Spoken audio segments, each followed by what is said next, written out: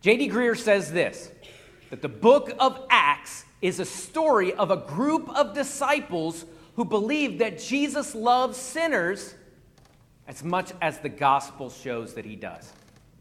The first church is exploding with the power of the Holy Spirit here in this book of Acts. The third person of the Trinity is moving and working, and thousands of people are coming to know Jesus. And then persecution comes from the people that were in power. They didn't want things to change, and they didn't believe in Christ. And then we come to the conversion of Saul, who was later Paul the Apostle.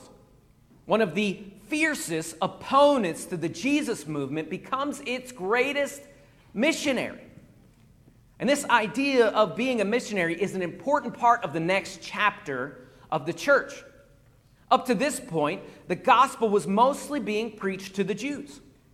And even the people that spoke the different languages at Pentecost were people that were Jewish people in ethnicity, but culturally from different places around the world. And they had traveled to Jerusalem from all over that known area.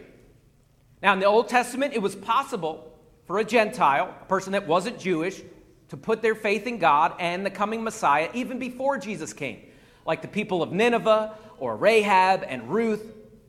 But there were restrictions about where they could go in the temple and what they could do. And to be honest, the Old Testament Jewish people were not particularly welcoming or passionate about evangelizing Gentiles. In fact, they probably hurt the process more than they helped. See, Israel was supposed to be this example to the Gentiles, but they continually failed to uphold their part of the deal. But the Holy Spirit was about to turn the eyes of the church from Jerusalem to Judea, Samaria, and the uttermost parts of the world. The Old Testament prophets talked of this day, and Paul reminded us of this in Romans chapter 9 and verse 23, and it'll be up here on the screen. Paul says, "What if God, desiring to show his wrath and to make known his power, has endured with much patience vessels of wrath prepared for his destruction?" Maybe it won't be up there. That's okay. Just listen real close. I might have added that after I told Valerie everything we were going to do today. Who knows? So let me read it again. "What if God, desiring to show his wrath and to make known his power, has endured with much patience vessels of wrath prepared for destruction, in order to make known the riches of his glory for vessels of mercy, which he has prepared beforehand for glory?"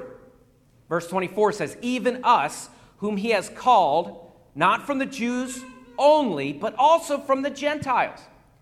Look how good she is. She just, on the top of her head, she just threw it up there. Verse 25 says, "As indeed he says in Hosea," here it is, "Those who were not my people, I will call my people. And her who was not my beloved, I will call my beloved. And in the very place where it has been said, 'You are not my people,' they will also be called the sons of the living God." We see here the Old Testament prophets talking about how the gospel was supposed to break out of just the Jewish people and into the whole entire world.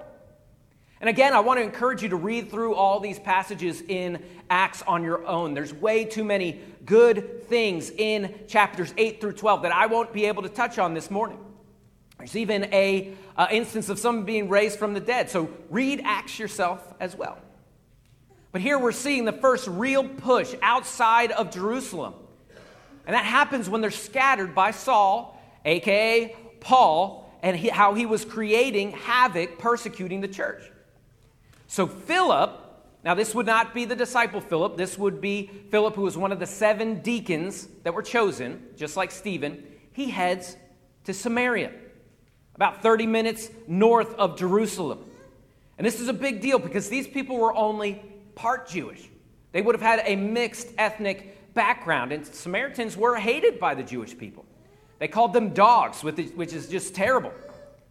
And remember that the custom for the Jews was to walk around Samaria. But in his life, Jesus chose to go through. And he met the woman at the well and gave her the living water of the gospel. And then you remember Jesus telling the story of the Good Samaritan, where a Jewish man was beaten and dying on the side of the road, but the religious and political Jewish people wouldn't help this man. But a kind Samaritan walked by and helped nurse this man back to health. And Jesus told us to be like the Samaritan man. So Jesus was already giving clues that God was forcing the Jewish people to look outside of the people that looked and acted exactly like them. And he was giving them a clue of what would happen when he was ascended and how he felt about people of other nationalities. So here we are in Acts chapter 8. You can jump there if you want to. Acts chapter 8, verse 4. It says, "Now those who were scattered," now that would have been by persecution, "they went about preaching the word. And Philip went down to the city of Samaria and proclaimed to them the Christ. And the crowds with one accord paid attention to what was being said by Philip. And when they heard him, they saw the signs that he did, for unclean spirits, crying out with a loud voice, came out of many who had them. And many who were paralyzed or lame were healed. So there was much joy in that city." So we see Deacon Philip going out of Jerusalem because of persecution, but he went preaching on the way, and people were getting healed, and lives were being changed, and the Samaritan people wanted to follow Jesus too. Even though they had been mistreated, they hear about this Jesus that had treated them differently, and they wanted to follow him too. Well, there was a man who practiced magic by the name of Simon. Now, this wouldn't have been, like Saul and a woman in half. This would have been much more cultish and creepy. But by the man, his name was Simon, saw all this happen, and Simon was intrigued. And he had been practicing magic for the people of Samaria, and they believed that he had the power of God. They even called him great. And I don't know if this is where, that tradition of calling a magician, Simon the Great happened. I don't know, maybe. But Simon the magician says he wants to be a follower of Jesus too, and he's sincere about it. And the apostle Peter and John went to check on what was happening in Samaria after Philip had already been there. And they pray and lay hands on all these new followers, and these Samaritan people received the Holy Spirit, that same Holy Spirit that Peter and John received at Pentecost. And this was a sign of God's approval of what was happening here. But Simon sees all this. He had said he wanted to be a follower of Jesus, but his old magician ways come back. Does that ever happen to you where the person you were before you became a follower of Jesus kind of creeps back into your life? Maybe it's a situation where you get kind of frustrated and all of a sudden you start taking off your earrings, right? And you're ready to fight somebody. So Simon says, "Hey, I want that power to be able to give the Holy Spirit too." And Simon tries to pay Peter and John to receive this ability. But Simon's way off base, right? God didn't want Simon's money. God wanted Simon's heart. The heart comes first. And that's how, after that, following that is how we use our pocketbook to please God. First comes the heart. And we don't pay to receive spiritual blessings. We are blessed through our obedience and our faithfulness. So Peter calls Simon to repent, and Simon finally sees that he's in error. So next, Deacon Stephen goes on his way, and the Holy Spirit leads him to someone much farther away than Samaria, a man from Africa, an Ethiopian eunuch. This man was in charge of the treasury for the Queen of Ethiopia, a very important man. But at somewhere along the way, he had become a follower of the one God of Israel. And he had come to worship God at the Feast of Weeks in Jerusalem at Pentecost. Maybe he was there. And surely he had heard about all that happened with those 3,000 people that had become followers of Jesus. And this Ethiopian man was riding along in his chariot and reading Scripture. Read your Bible just like this guy does, right? Acts chapter 8, verse 30. So Philip ran to him, and he heard him reading Isaiah the prophet in the Old Testament, and asked him, "Do you understand what you are reading?" And he said, "How can I unless someone guides me?" And he invited Philip to come up and sit with him. Now the passage of Scripture that he was reading was this: "Like a sheep he was led to the slaughter, and like a lamb before his shearers is silent, so he opened not his mouth. In his humiliation, justice was denied him. Who can describe his generation? For his life was taken away from the earth." And this man, this eunuch, said to Philip, "About whom, I ask you, does the prophet say this? About himself or about someone else?" And then Philip opened his mouth and began with the Scripture. all the way at the beginning, and he told him the good news about Jesus. This prophecy that he was reading was about Jesus, and it was in the book of Isaiah, and it was this beautiful segue for Philip to be able to tell this man that Jesus already came. Hey, Jesus lived and died. The Lamb of God that took away the sins of the world had risen from the dead, and he has forgiven us of our sins. And this man gets saved, and he immediately gets baptized. The Spirit then carries Philip away, and Philip continues to preach in the cities all around the area, and ending up in Caesarea. And we only hear of Deacon Philip one more time in the Bible. 20 years later, Paul and Luke stop at Philip's house in Caesarea, and he's still a faithful follower of Jesus. If you've ever lived in an area, I've lived outside of Philadelphia, I've lived in Hot Springs, Arkansas, I've lived in just south of Atlanta. If you've ever lived in an area that has a lot of diversity, you might have heard at some point someone say that Christianity is a white man's religion. That simply isn't true. Most of the hearers in the Bible are dark-complected people. Now, for African Americans, I could see how Christianity would come with a lot of baggage because of the fact that it was used as a way to control the slaves. Their masters going as far as editing the Bible to take passages out of the Bible, like Israel being freed from slavery in Egypt. So it was used in a bad way. But being a follower of God and being a Christian in Africa has been there all the way since the beginning.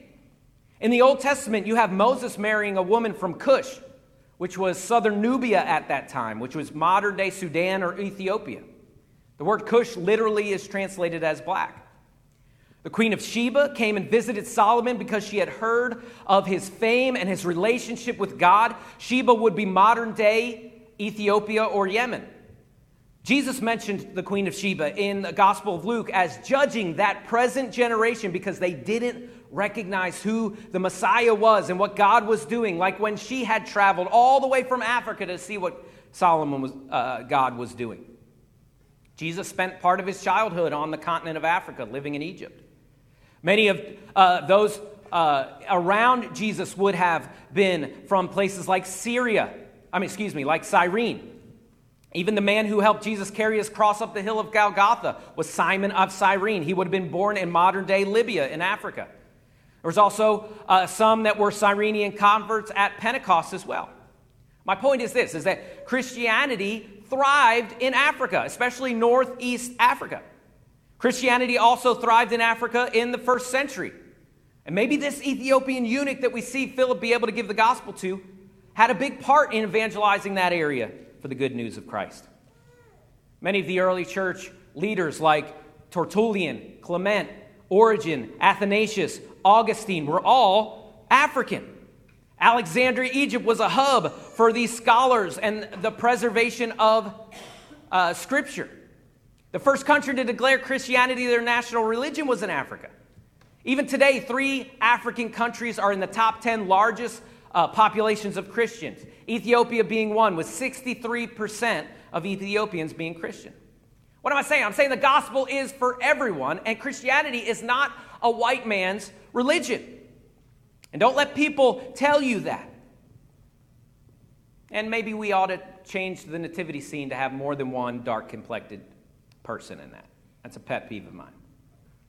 But the Holy Spirit used Deacon Philip to start this process of breaking out of Jerusalem and spreading the message of hope all over the world. And it doesn't matter what the person looked like. Jesus loves them. They're made in the image of God, and all life has value from conception all the way to the elderly, people on death row. All life has value. Chapters 9 through 11, we see Peter get involved in this effort to reach the Gentiles with the gospel. Peter was not always the most flexible person, so he needed a little bit of a push. And before all this, the Jewish people did have ceremonial laws about certain things that they were not allowed to eat. And these laws, along with other things, were ways to show the world that Israel belonged to God, that God's people were different. Well, the Gentiles ate those unclean foods and presumably worshipped other gods. So by association, the Jewish people wouldn't eat with Gentiles. See, the Jewish religious leaders of that day continually added to God's law, like we do a lot of times, right? God says, don't do this. And we say, well, yeah, that means don't do this, and this. And that's what they did. And they came up with the idea of not only could they not eat pork, but they couldn't associate with anybody that eats pork. And Jewish traditions that they had added to God's law about food made it basically impossible for them to show love to Gentiles or tell them how good the God of Israel is. But God's about to do away with all these dietary laws because the Holy Spirit is going to be what sets apart his people now. So God sends an angel to give a vision to an Italian man named Cornelius. I'm not sure what his last name is, but let's just say it's Oliverio, right? That makes sense. But he was a Gentile. He was not Jewish, he was Italian. Cornelius was a worshiper of the one true God, but he was not yet a follower of Jesus. But the Bible tells us he was a generous man, a man of prayer that helped people often. But God saw Cornelius and faithfully rewarded his faithfulness to him. So God told Cornelius to send men to find Peter in Joppa and bring Peter back to him. Meanwhile, God was also giving Peter a vision as well in Acts chapter 10, verse 9. It says, the next day, as they were on their journey and approaching the city, Peter went up on the housetop about the 6th hour to pray. And he became hungry, and he wanted something to eat. And while they were preparing it, he fell into a trance and saw the heavens opened and something like a great sheet descending, being let down by its four corners upon the earth. In it were all kinds of animals, reptiles, birds of the air. And there came a voice to him, "Rise, Peter, kill and eat." But Peter said, "By no means, Lord, for I have never eaten anything that is common or unclean." And the voice came to him again a second time and says, "What God has made clean, do not call common." And this happened 3 times. And the thing was taken up at once to heaven. So Peter's praying on his roof around lunch, and he's overcome with hunger. Has that ever happened to you? Maybe it's right now, right? But with me, what happens is at 12:30, I would have eaten a salad, but at 2:30, I'm eating a triple Baconator, and that's where I get in trouble. But for Peter, this is a supernatural hunger because God's trying to show him something, and the heavens open up, and a tablecloth filled with all the foods that he wasn't supposed to eat under the ceremonial Levitical law are on it. You remember those cartoons where the people are so hungry that their friends start looking like a ham with all the fixings and stuff? Well, Peter knows this stuff isn't allowed to eat. He's not allowed to eat it, but it looks so good. And the voice from heaven tells him to kill and eat these animals, but Peter says, "No, I can't do that." He says, "I'm not allowed to do that." But the voice told him again to eat, and that God was now calling these things clean to eat. But this wasn't just about dietary restrictions. This was always about this racial divide that they had widened and how it was coming down. No more Jew and Gentile. All can be God's children. And he's making a new people that follow Jesus called the church. Well, just then, the man sent from Cornelius the Italian show up right then as Peter is trying to figure out what this vision meant. And they said, "An angel told Cornelius to send us." So Peter left with them in the morning to head to Cornelius' house. And by the time Peter has gotten to this house, he had finally figured out what God was trying to tell him in that vision. In Acts chapter 10, verse 28, and he said to them, "You know yourself that it's unlawful for a Jew to associate with or visit anyone of any other nation. But God has shown me that I should not call any person common or unclean. So when I was sent for, I came without objection. And I asked then why you sent for me."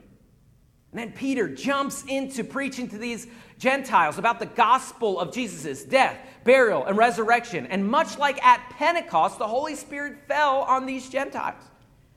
Acts chapter 10, verse 44, and while Peter was still saying these things, the Holy Spirit fell on all who heard the word.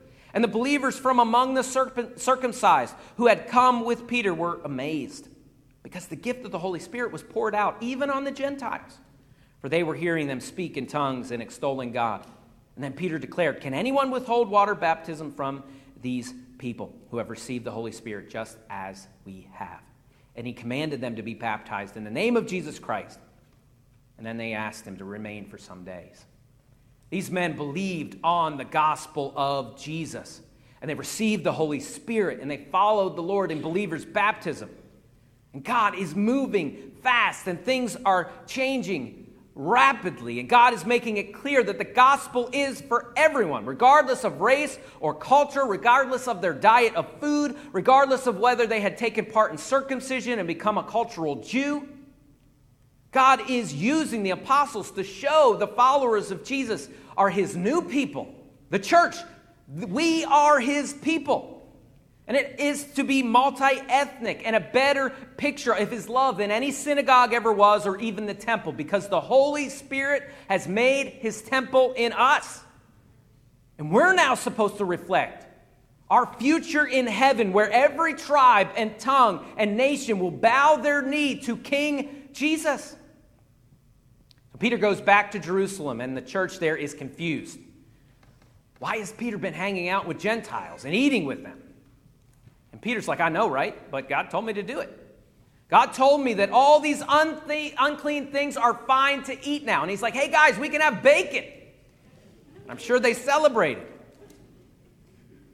But then he says, oh yeah, and I preached to these Italian guys, and they believed on Christ and received the Holy Spirit. So that means that God is behind all these changes. Acts chapter 11, verse 17, and for once, the church was okay with change. Here's what they said. If then God gave the same gift to them as he gave to us when we believed on the Lord Jesus Christ, who was I that I could stand in the way of God? And when they heard these things, they fell silent, and they glorified God, saying, then to the Gentiles also God has granted repentance that leads to life. And this church says, hey, if God is in it, we want to be in on it too. I know it's different. I know we're going to have to make some changes. I know it's going to be uncomfortable. But the gospel is going to the Gentiles, and God is on the move. And things were moving fast. So they planted the first Gentile church, which was in Antioch, which is in modern-day Turkey. The apostles sent Barnabas and Paul to make sure that they had all their theology straight. And they taught them for a year, and a great many people came to follow Christ. And this church in Antioch is this beautiful, multi-ethnic church of people from Lebanon and Libya and Cyprus. And the church in Antioch was booming, and they cared about other people too, and they even sent their resources to the Jewish churches that were struggling through a famine in Judea. And Antioch is the city where the followers of Jesus were first called Christians. They didn't name themselves that. The people in the city identified them as like Christ. Don't take for granted the significance of the gospel breaking out to the Gentiles, because that is me and that is you. We are the uttermost, and we are sitting in church today because of something that happened between Acts chapter 8 and verse 11. God has made us clean. And how terrible for us to close our hearts and close our doors to people that are outside right now. We now stand innocent before our Heavenly Father as believers in Jesus Christ. There's no condemnation for those of us that are in Christ. And we had sins that were like scarlet, but now they are white as snow. Why? Because God so loved the world. Red and yellow, black and white. They're all precious in His sight. The ground is level at the foot of the cross. We were all in sin, but Christ made a way, and the color of my skin doesn't bar us from God, and it never did. People and traditions got in the way, but God gives freely to all. God had meant for Israel to be a light to the world, but they failed. Isaiah 49:6, it says, is it too light a thing that you should be my servant, to raise up tribes of Jacob and bring back the preserved of Israel? And this challenge, it says, I will make you as a light for the nations, that my salvation may reach to the end of the earth. Israel was supposed to be a picture of how much God loved the world. And it was supposed to be something that was intriguing and something that the nations around them would want to be a part of because of the love that they had for their God and how good their God was. They were meant to be a blessing to the nations, but they failed. So Jesus did it himself. And now it's your turn. We are in. God wanted me to be part of his family. Praise God. Let's be careful to make sure we never let our traditions stand in the way of one of God's beautiful children, whether Sumerian, Ethiopian, or Italian. Philip told the Ethiopian man, and who knows what kind of impact that had on the world.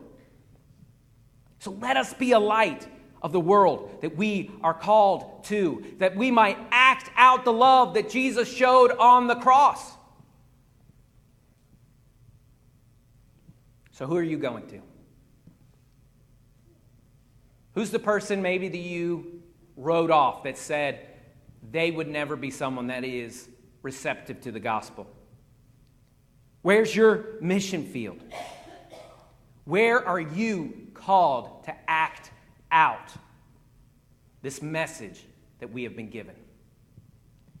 We read right at the beginning that quote that says, the book of Acts is the story of a group of disciples who believed that Jesus loves sinners as much as the gospel shows that he does. What if we got so excited about the fact that Jesus saved us from our sins, regardless of the sins that I'd done, regardless of those things that haunt me and the devil tries to bring up to leave me chained in guilt and shame? What if we looked at those things and saw how amazing it is that Christ loves me? And then we got inspired to go and love people like that, to tell them about that Jesus that loves us regardless of all our stuff, to put aside the reason that we hate people and put people down and draw up dividers between us and everybody else. What if we listened and loved and told people about Jesus? The truth and love. Compassion and conviction. That's the story of the church. Heavenly Father, God, I pray that you would help us to reflect this church in Acts, God. Things weren't always perfect.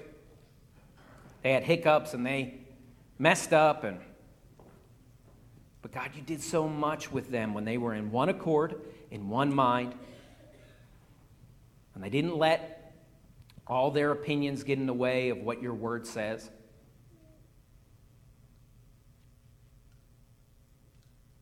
And they spoke the truth, but they did it with love. And they thought about people. They thought and looked at people as souls and as someone that ought to be glorifying God with their life. Because God deserves it. So who were you sent to? Is it someone in your job, someone in your neighborhood, in your family? Maybe it's someone across the world. God wants to use you to push forward the gospel like he has been doing for 2,000 years, using broken sinners to tell the most amazing story that's ever been told. That Jesus loves us despite our stuff. Someone out in this community needs to hear you say that to them today.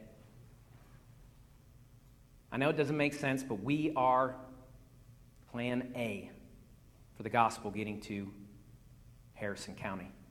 And there is no plan B. Christians are the way. Well, he could have used angels. He could have wrote it in the sky.